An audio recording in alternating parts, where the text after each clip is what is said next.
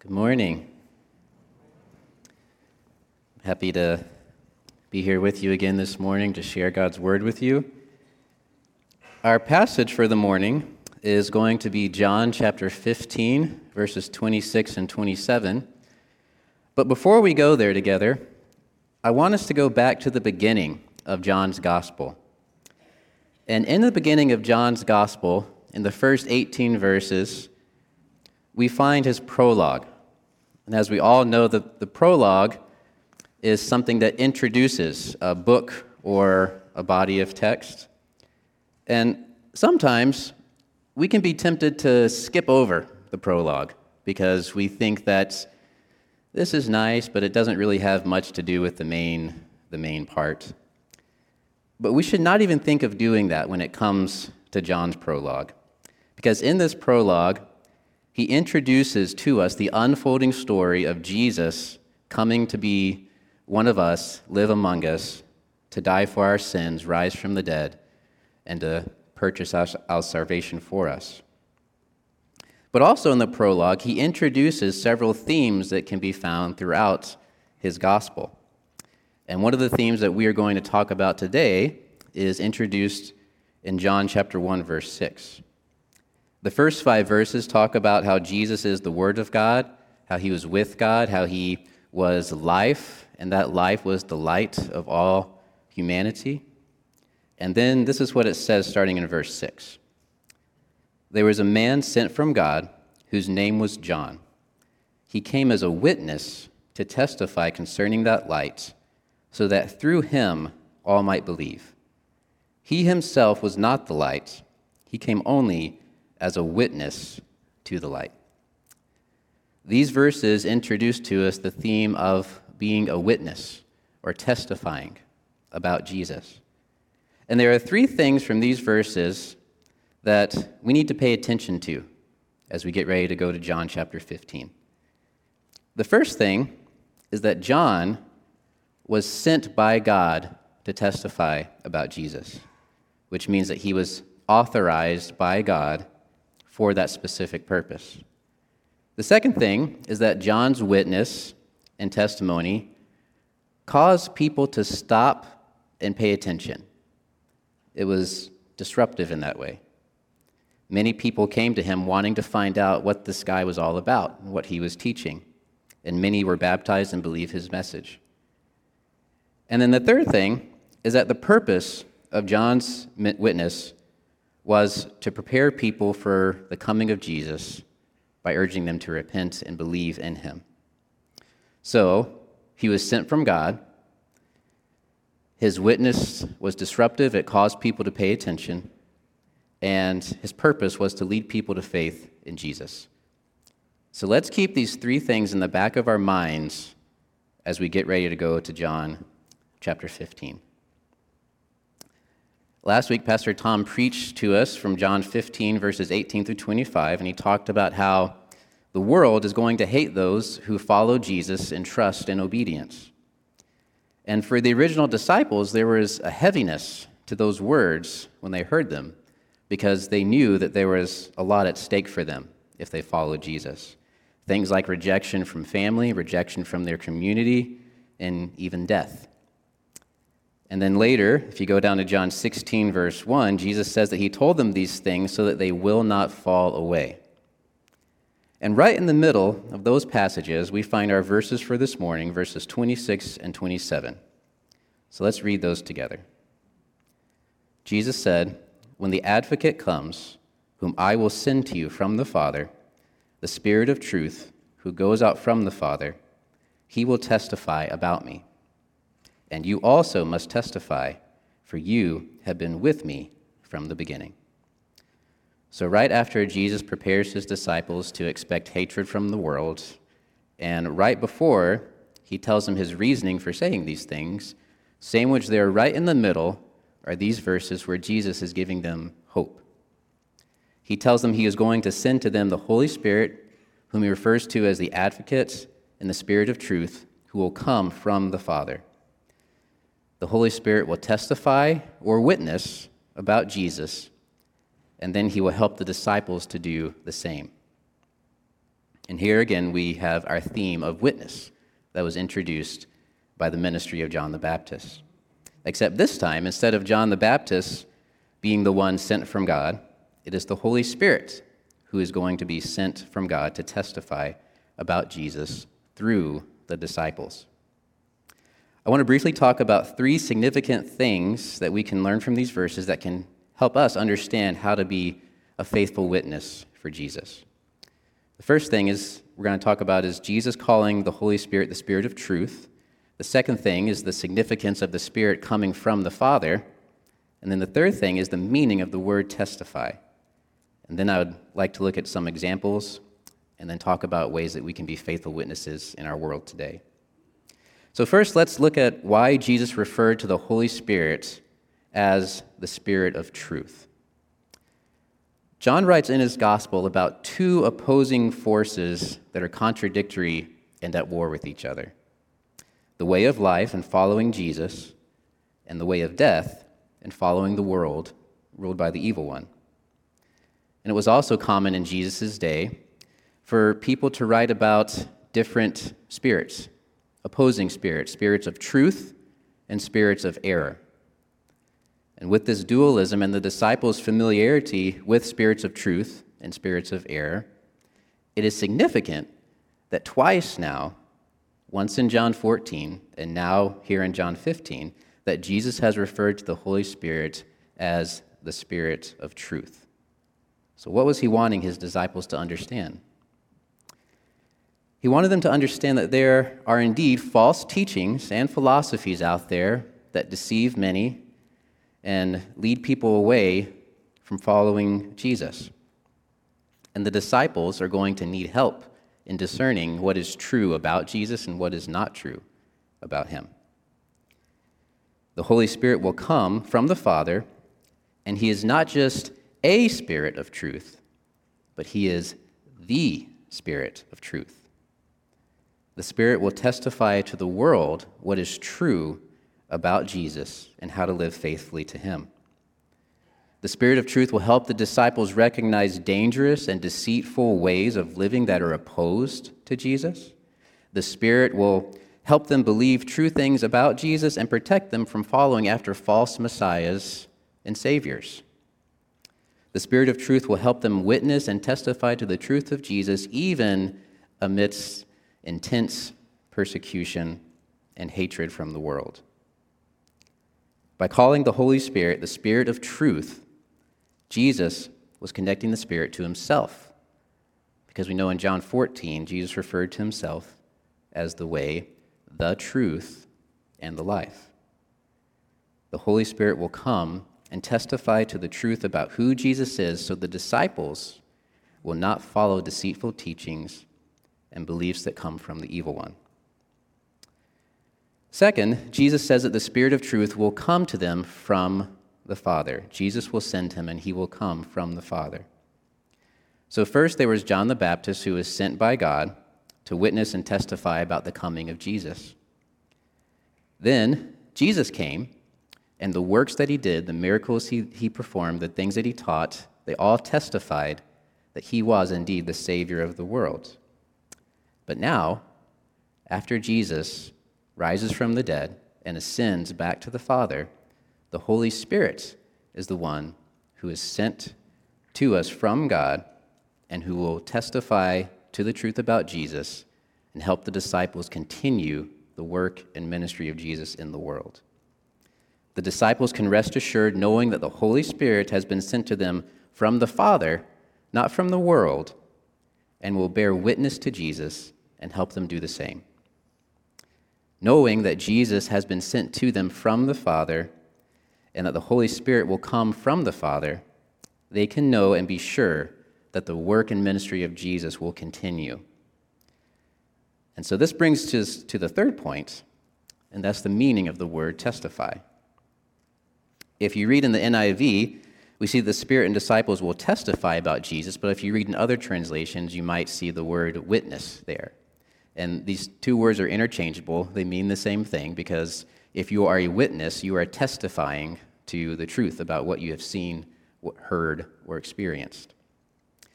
In 1 John chapter 1, the opening lines say this: "That which was from the beginning, which we have heard, which we have seen with our eyes, which we have looked at and our hands have touched, this we proclaim concerning the word of life."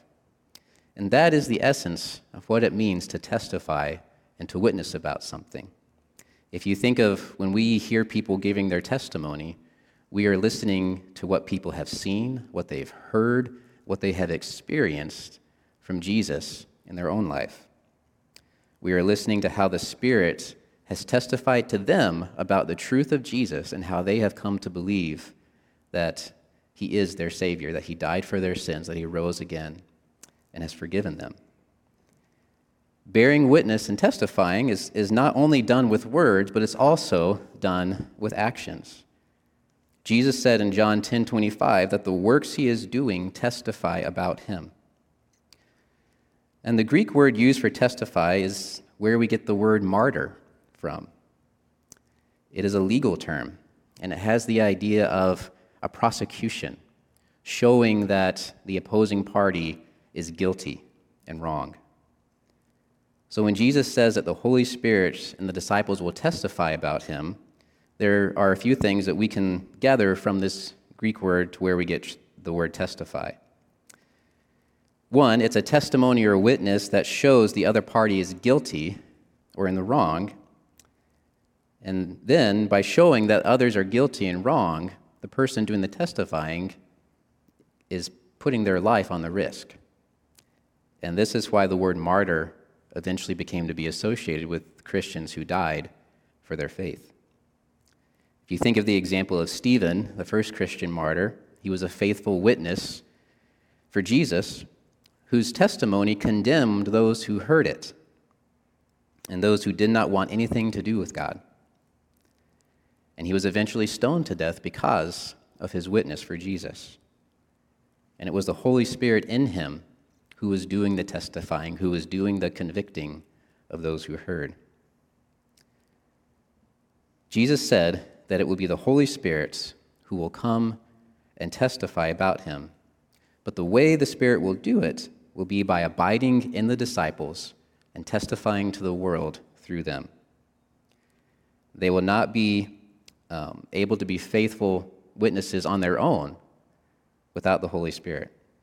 The Holy Spirit will be their helper and their advocate to remain faithful in witnessing, even in the midst of intense persecution. And if not for the Spirit's help, then they would fall away because of all the pressure from the hatred of the world. So from this passage in John 15, we can learn that the Holy Spirit is the Spirit of truth who will testify to who Jesus is, and he will help the disciples to be faithful witnesses, even at the risk of their own lives. And this is not a passive kind of witness. It is a witness that will show that God is true and the world is guilty. The example of Stephen is a fitting example of that kind of faithful witness. But there are other examples of this theme of witness that are found in John's gospel. First, you have the Samaritan woman. Jesus met her and revealed to her that he was the Messiah.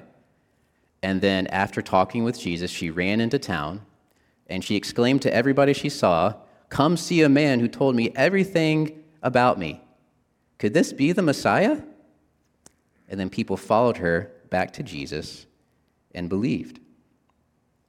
And then at the very end of that same story, it says that the people told the woman, "It's no longer because of your testimony that we believe, but it's because we have seen and heard for ourselves and have come to believe that Jesus is the Savior of the world." And then another example is found in John chapter 9.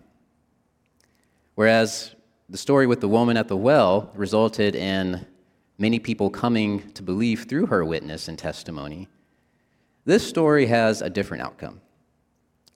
In John chapter 9, Jesus and his disciples come upon a man who had been born blind.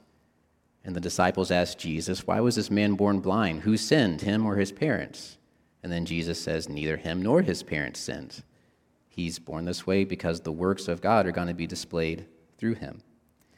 So Jesus goes on to heal the man, and as people hear word about this, the Pharisees learn about it, and then they call the man to come stand before him and testify about what is done. And the man tells them plainly, this man called Jesus made mud, put it on my eyes, told me to go wash in the pool. Now I can see. But the Pharisees' hearts were so hard that they could not accept the man's testimony. So then they called his parents, and they said, "Is this your son? Tell us how he can see now." But his parents were afraid of the Jews. And they were afraid because the Jews had already made it clear that if anybody confesses Jesus is the Christ, they are going to be put out of the synagogue. And that's a big deal. It's not like in our time where if we get kicked out of a church, we can just go to the church down the road. Getting kicked out of the synagogue had a huge impact on a person's livelihood, on their social status, and on their well-being. So this man's parents were afraid. So they told him, "Our son is of age, ask him." So they called the man back, and they asked him again. And they tried to get him to confess that Jesus was not the Christ. But the man kept saying the truth. He told them plainly what had happened, even though his own understanding of Jesus wasn't fully there yet. So eventually they did kick him out of the synagogue. And when Jesus heard about that, he found him, and he came to him and said, "Do you believe in the Son of Man?" And the man says, "Tell me so I can believe in him." And Jesus reveals to him that he is the Son of Man. And then it says the man that was blind worshiped him. So the Samaritan woman's story, her witness resulted in many people coming to believe.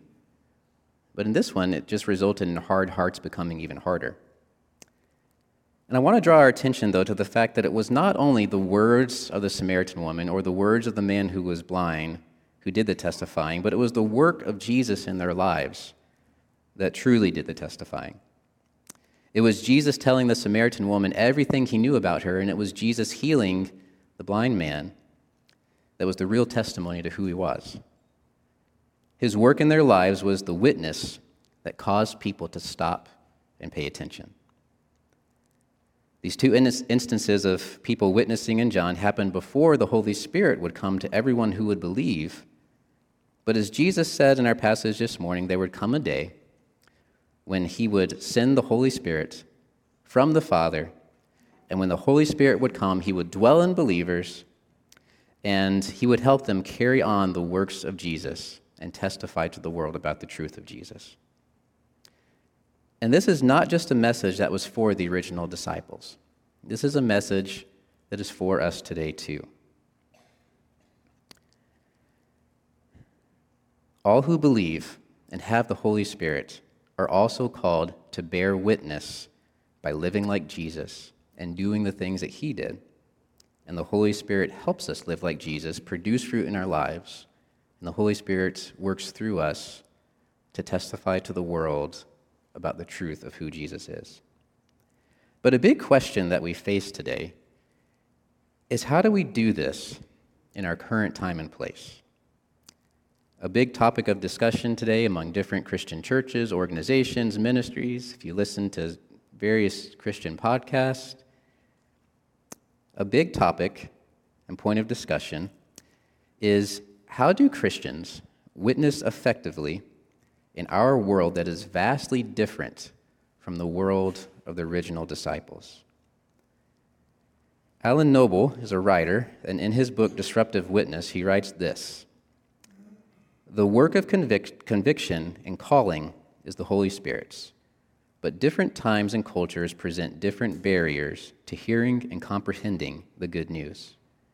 Identifying, understanding, and overcoming these barriers with God's grace and wisdom has always been the Christian's holy task, whether our neighbors are devout Jews, Greeks worshiping an unknown God, or contemporary Americans."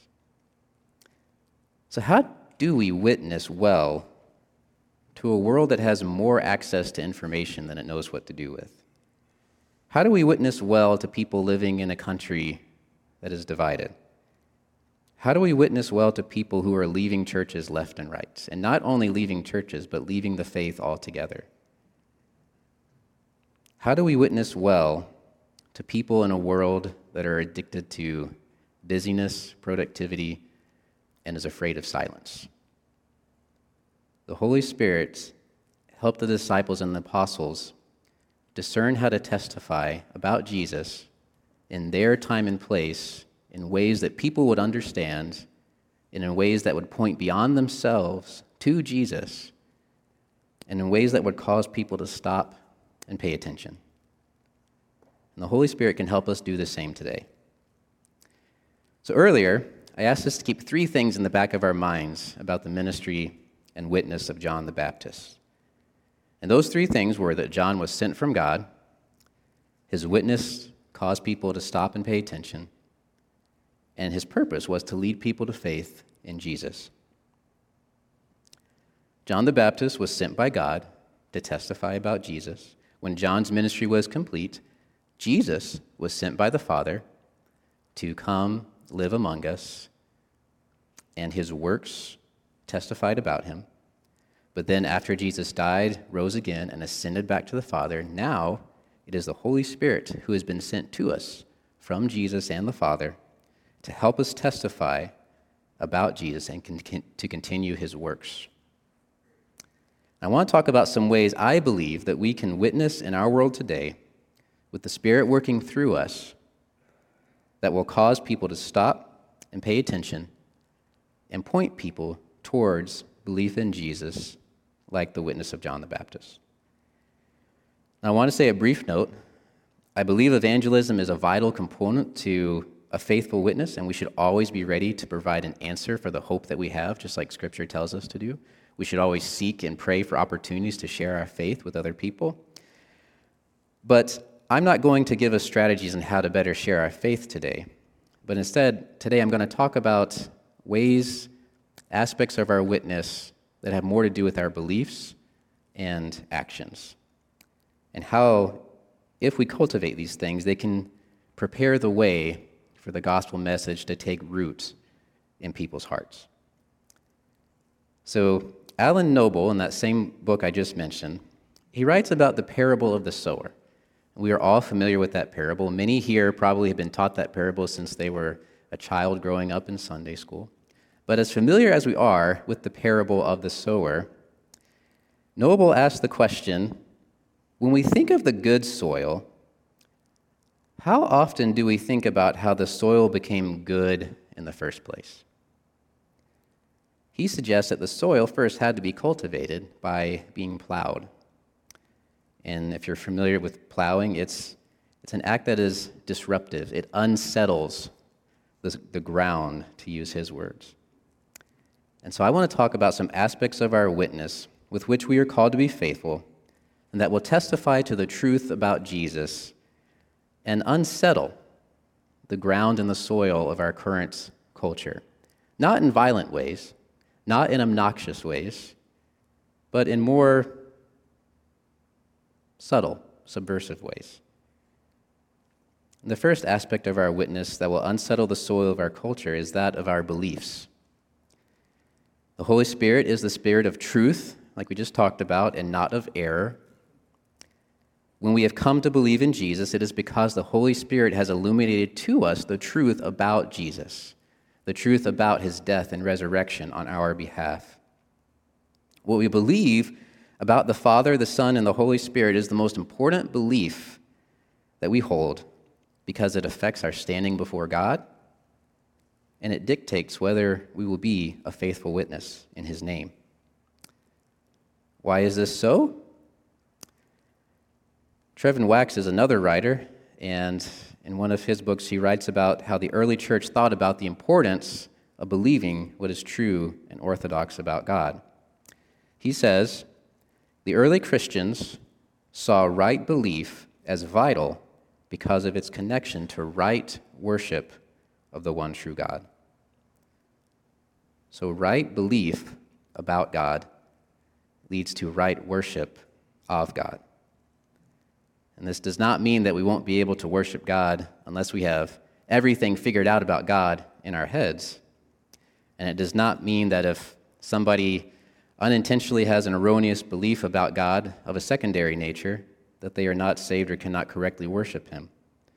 What this means is that the Spirit of truth, as he indwells us, He will help us to grow in maturity and knowledge of God. And as we grow, we will learn increasingly about what it means to truly follow him and to worship him. But just as in Jesus' time, there are deceitful spirits and teachings and philosophies in our world today that lead people away from right belief about the Father, the Son, and the Holy Spirit. Even as Christians, it can be easy to slip into error without even realizing it. So how do we distinguish the voice of the Spirit of truth from all of the other false teachings and ideas that are competing for our devotion?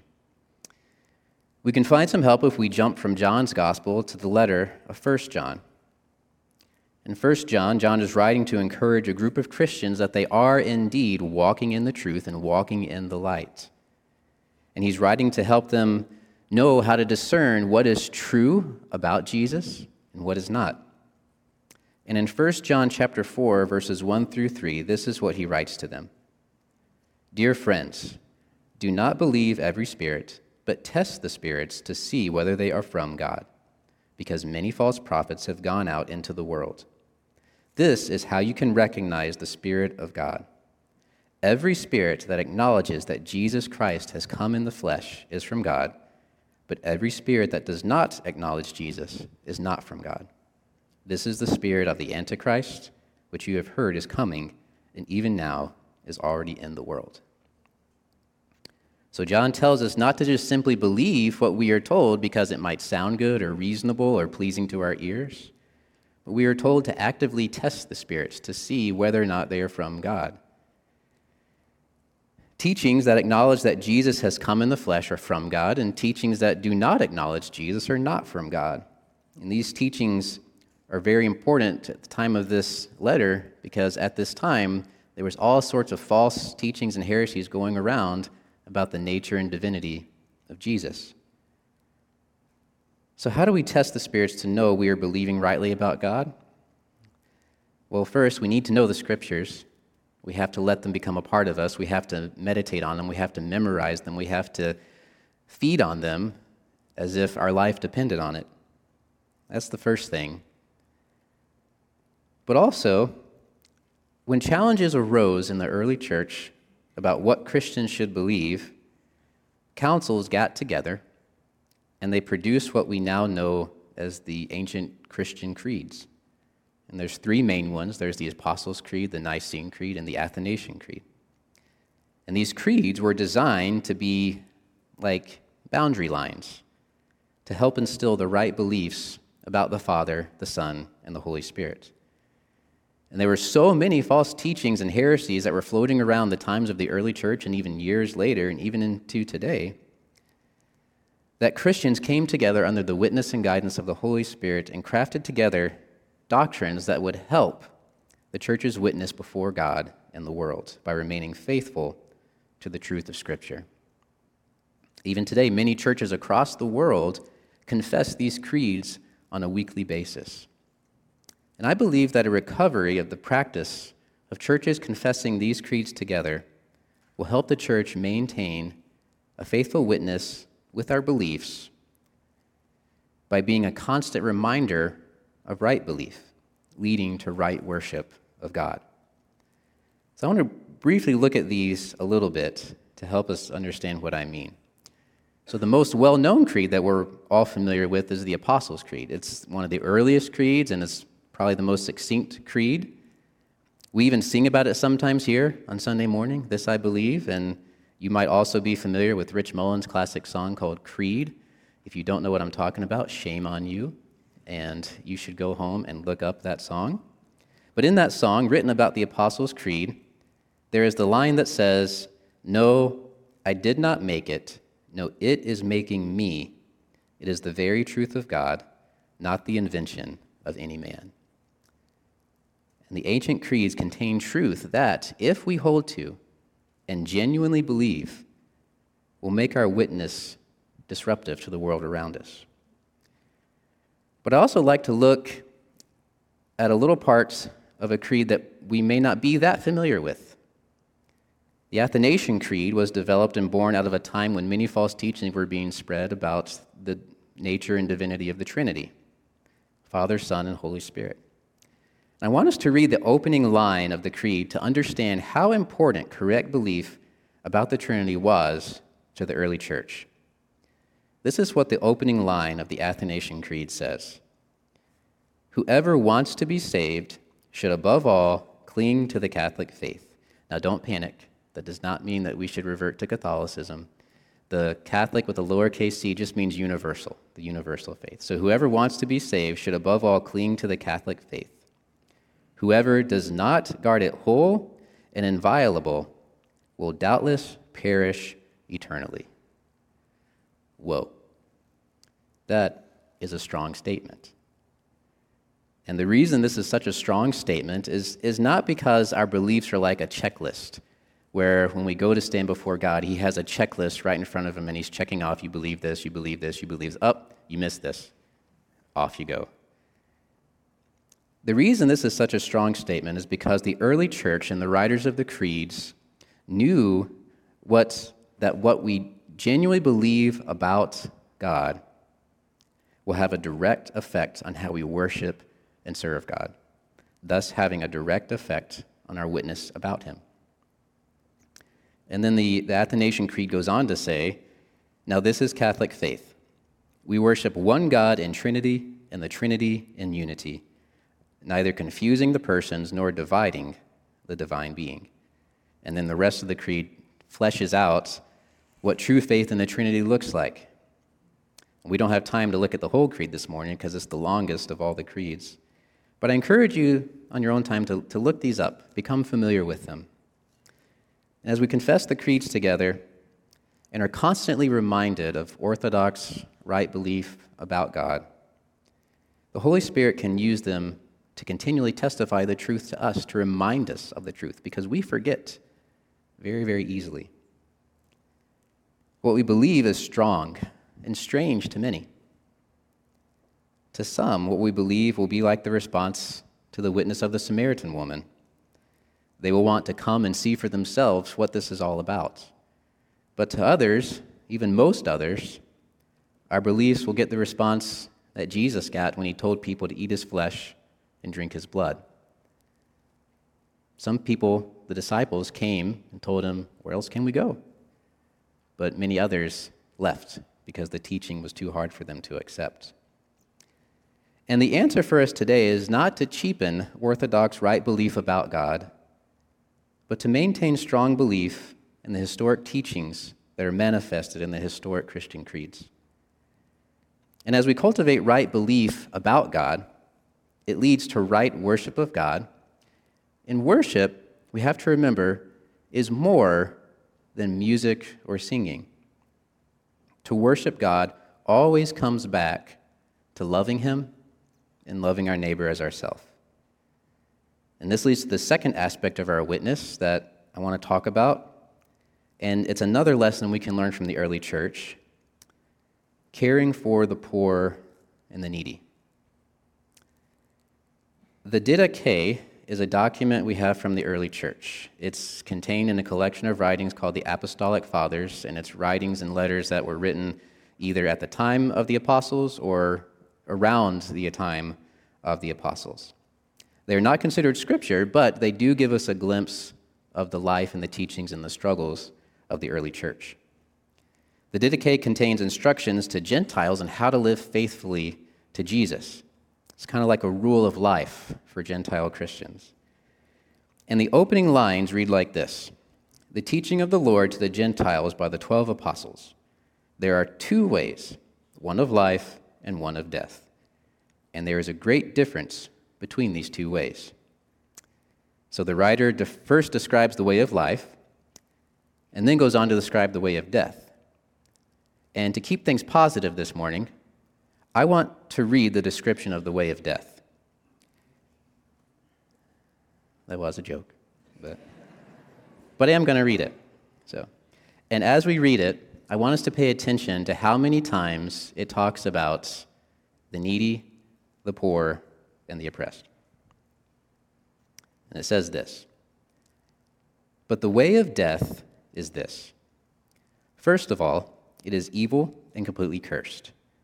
It is the way of persecutors of good people, of those who hate truth, love a lie, do not know the reward of righteousness, do not adhere to what is good or righteous judgment, who are vigilant not for what is good but for what is evil, from whom gentleness and patience are far removed, who love worthless things, pursue a reward, have no mercy for the poor, do not work on behalf of the oppressed, do not know the one who has made them, corrupters of God's creation, who turn away from someone in need, who oppress the afflicted, are advocates of the wealthy, lawless judges of the poor, utterly sinful.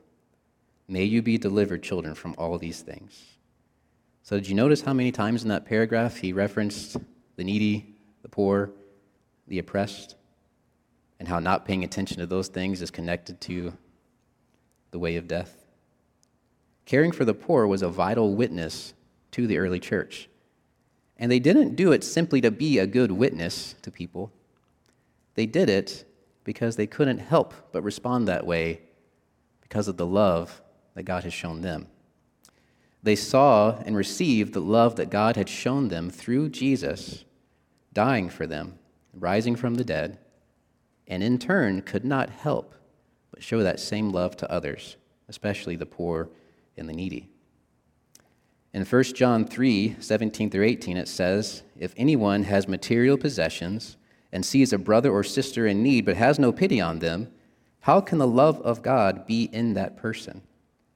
Dear children, let us not love with words or speech, but with actions and in truth."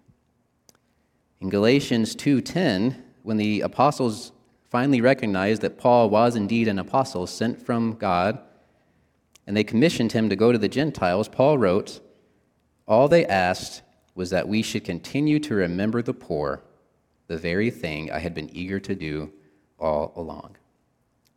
Caring for the poor and needy was in the very DNA of the early church, and it should be written into ours as well. No matter what kind of community we are in, if we look with intention, we will always find those around us who are in need. Jesus said in Mark 14:7, "The poor you will always have with you, and you can help them whenever you want, but you will not always have me." And while this was not the main point of that verse, it can be drawn from it that we will always have those in need around us. And sometimes we ourselves may even be those people in need. To cultivate this aspect of the church's witness in the world today, we must seek out those in need with intention, not to be seen by others, but because of the love of God poured out into our hearts by the Holy Spirit. We need to think about ways that we can help the poor and needy within the context of our circumstances. For example, a family with small children may not be able to do as much as a single person or a couple without children, but no matter what our circumstances, we're all called to discern how the Holy Spirit is leading us to help those in need around us. And as we do that together as a body, it will be a witness that demonstrates to the world around us what it looks like when Jesus is King. And then the last aspect of our witness that, if cultivated, will unsettle the soil of our culture, it's the hardest of all. Loving our enemies and praying for those who persecute us. We know the commandment of Jesus to love our enemies and to pray for those who mistreat us, but it is incredibly hard to do when we are in the middle of it, or when we feel like our faith is being attacked, or we personally are being attacked because of our faith. As many of you know, Tim Keller, who was one of, if not the most influential Christian pastors and thinkers in recent decades, he recently died from pancreatic cancer. And Keller, as most other influential Christian leaders and thinkers, was not free from his critics. He was not free from those who tried to malign him and discredit his teaching and theology. But if you read anything someone wrote about him after he died, one of the most common things that comes up about him is how he did not respond in kind to to those who were against him. Multiple times I have read and heard people talk about the way he loved those who disagreed with him and held him in contempt. He would not respond to evil with evil. He was able to remain steady and kind when he was attacked. He saw his opponents as human beings made in the image of God. And he carried with him the same attitude found in Jesus, which says, "Father, forgive them. They do not know what they are doing." His witness stood out in a culture that responds to anger with more anger. And we need more Christian leaders and thinkers like this today.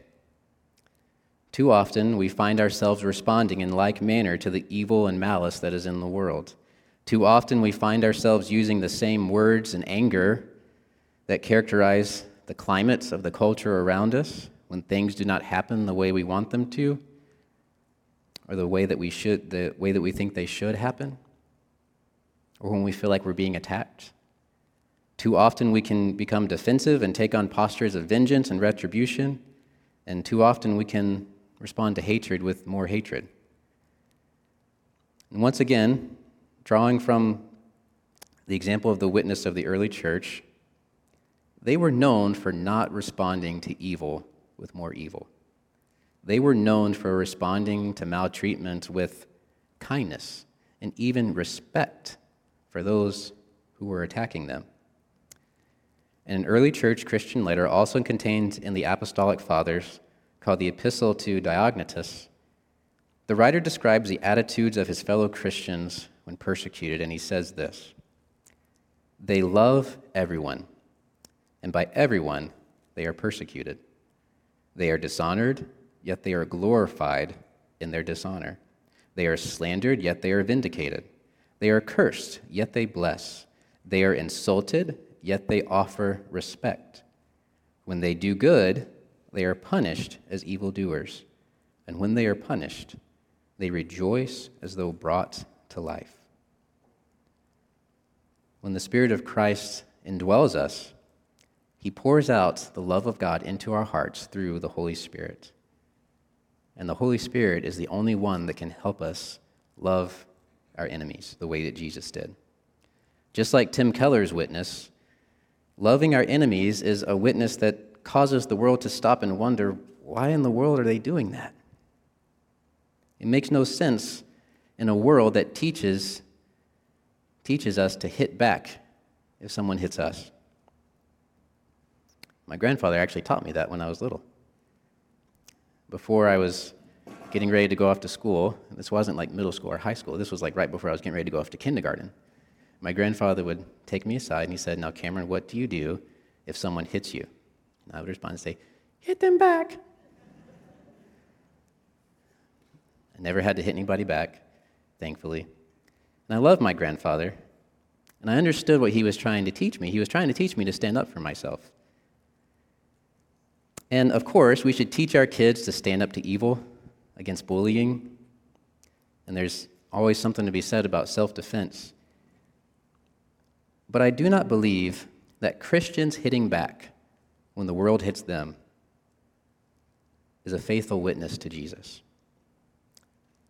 When Christians respond to hate with love and to anger with kindness and patience, that is a disarming weapon and a witness that will cause people to stop and scratch their heads just like they did at Jesus. And I wish I had some practical steps that we could take to learn how to love our enemies better, but I don't. But I do know that it starts with recognizing that the person we think of as our enemy is a person made in the image of God just like us, and as someone for whom Jesus died for, just like us. Then we must remember the command from Jesus to treat others the way we would want to be treated. I want to go back to the letter that's called the Didache again, and we already read the way of death, but I want us to read the way of life.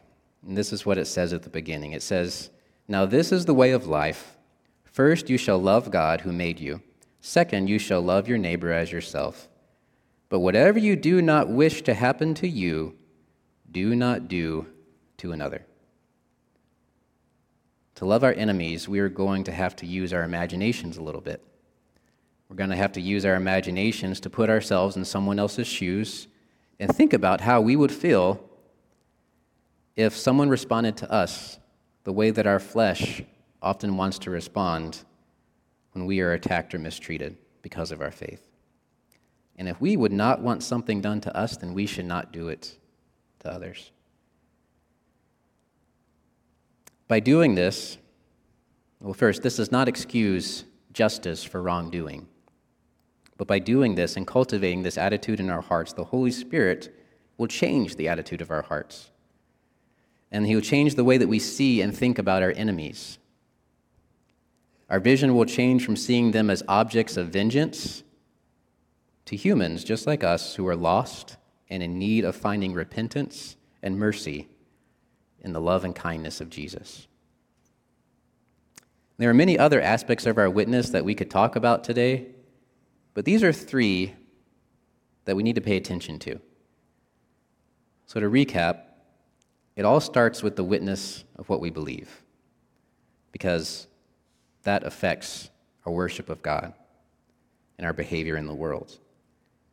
And as we cultivate the witness of our beliefs, that leads to right worship of God, and right worship of God manifests itself in love for Him and love for our neighbor, especially the poor and needy around us. And then as we cultivate love for God and neighbor, the Holy Spirit helps us cultivate the witness of loving our enemies. As the Spirit of truth helps us cultivate these aspects of our witness, just like the witness of John the Baptist, the world around us will stop and pay attention. Some will want to come and see what this is all about, and many others will just scoff and walk away. But we need to remember that it's the Holy Spirit who does the testifying, and it's the Holy Spirit who convicts of the truth. And as we seek to be faithful in our witness, let us pray for the soil of our culture to be plowed and disrupted so that seeds of the gospel can be planted and bear fruit for the kingdom of God until the day when Jesus returns and makes all things new. Let's pray together. Father, thank you for the gift of your Spirit. Lord, thank you for the gift of your Son to be our Savior. Without him, we would have no hope, and without your Spirit, we would have no hope of being able to please you or live the way that Jesus did. Lord, I pray that through your Spirit, you would convict us of areas in our life that we need to bring before you. Lord, that you would convict us of areas of our witness that haven't been faithful to you. And I pray, Lord, that you would lead us by your Spirit to discern how to be faithful witnesses for you today. In all of our interactions, in all the places we go, and all the people that we meet, I pray that you would put in our minds and in our hearts love for you and seeking your kingdom first before all things. We ask for your help this morning in Jesus' name. Amen.